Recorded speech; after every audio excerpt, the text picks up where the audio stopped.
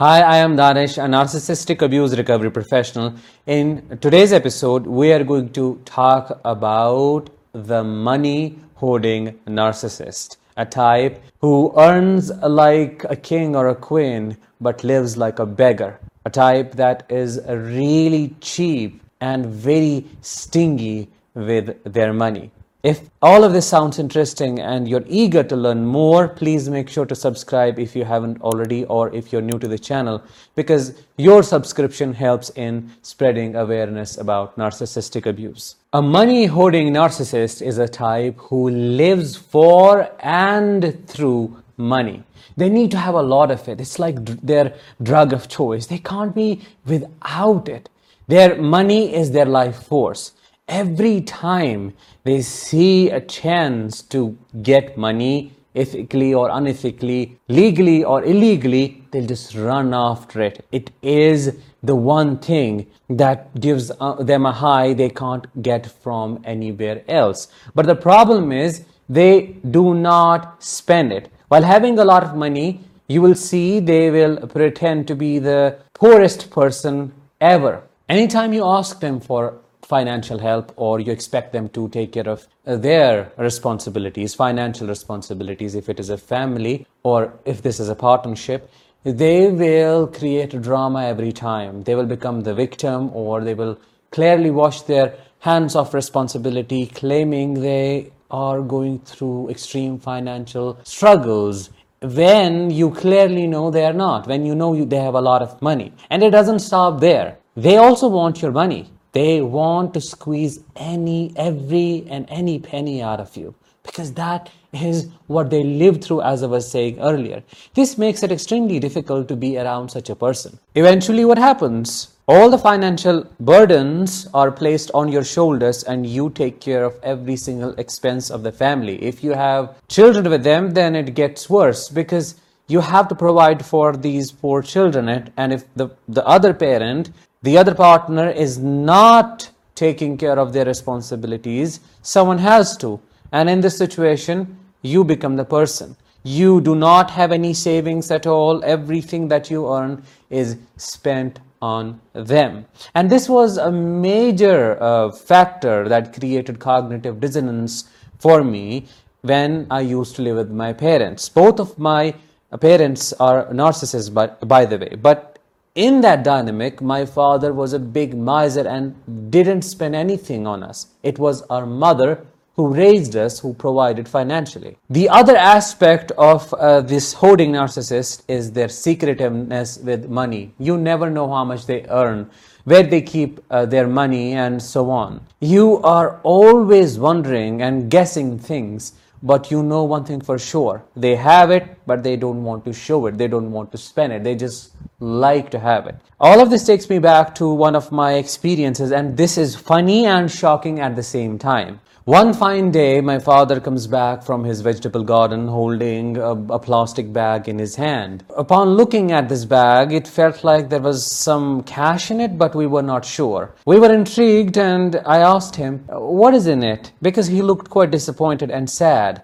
He opens the bag and gets some cash out of it, a bundle of cash. Apparently, half of this bundle was eaten away by all the fungus and humidity, and it seemed like it was half decomposed. I asked him, "Why does it look like this? And where had you kept it?" And he to that replied, "I had kept it in a drainage hole that was dry, and I had never thought this would happen." But then I asked him, why? Why did you keep it there? I mean, you have a big house. Why didn't you keep it anywhere else? He did not reply to any of that. It's at that moment it became clear to me that this man would rather let his money decay than spend it on his family. And that is what they do all the time.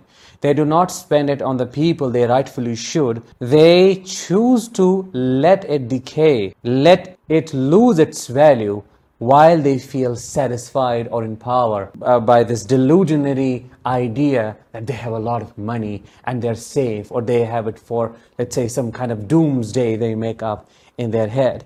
It doesn't make sense to me at all that someone would let their money get destroyed by humidity, by fungus, and let it get decomposed and not spend it on their family or just themselves. This is what I have seen with my own eyes. The other thing that such a narcissist does is that they make you feel guilty for spending your own money. You're working hard, you're earning it, and then you do not have any other options because they're not spending it, so somebody has to. When you do, they make you feel guilty for being an overspender. They want all of that money as well. That is the reality. They want to take it away.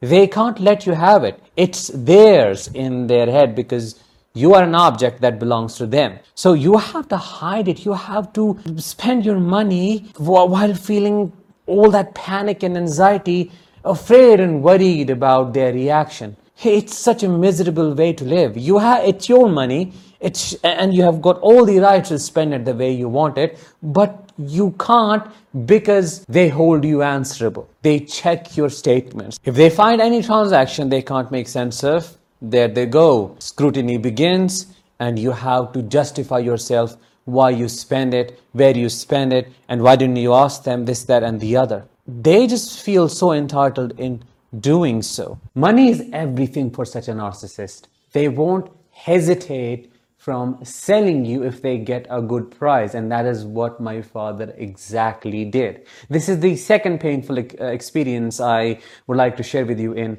today's episode. One day he comes back from his office, and as a part of my routine, I go through his bag, not to steal anything, of course not. In his bag, I would find some crayons, some pencils, these things children love to play with. And that day, I found something different. I found a prescription, and I was quite taken aback and at the same time curious.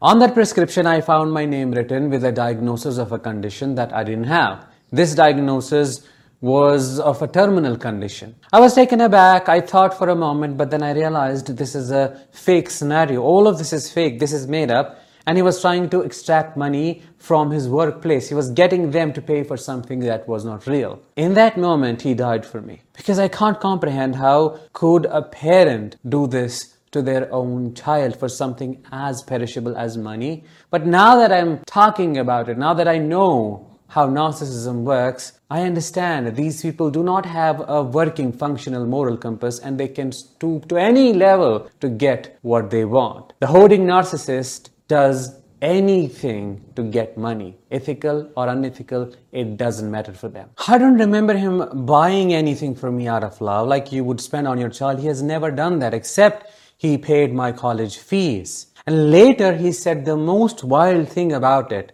in our last fight. He said, I wish I had spent that money on prostitution because that way I would have enjoyed it.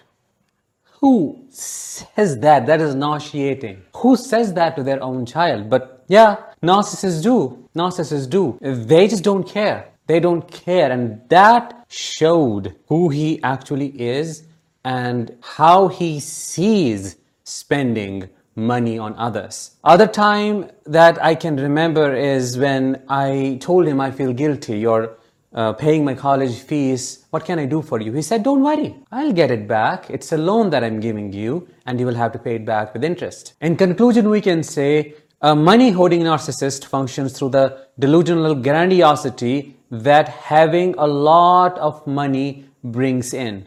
They never spend on others, they never spend on themselves, but they like to boast, they like to show off. My father would do that all the time. He even still does that. I have earned so much money. I can't tell you how much money I have, but we have hardly seen a penny coming out of his pocket without him cursing the penny. I have so many stories to share with you around this aspect, but I think I have shared enough for today. Thank you so much for listening, for staying with me. I'll talk with you in the next one. Until then, let the healing begin and continue.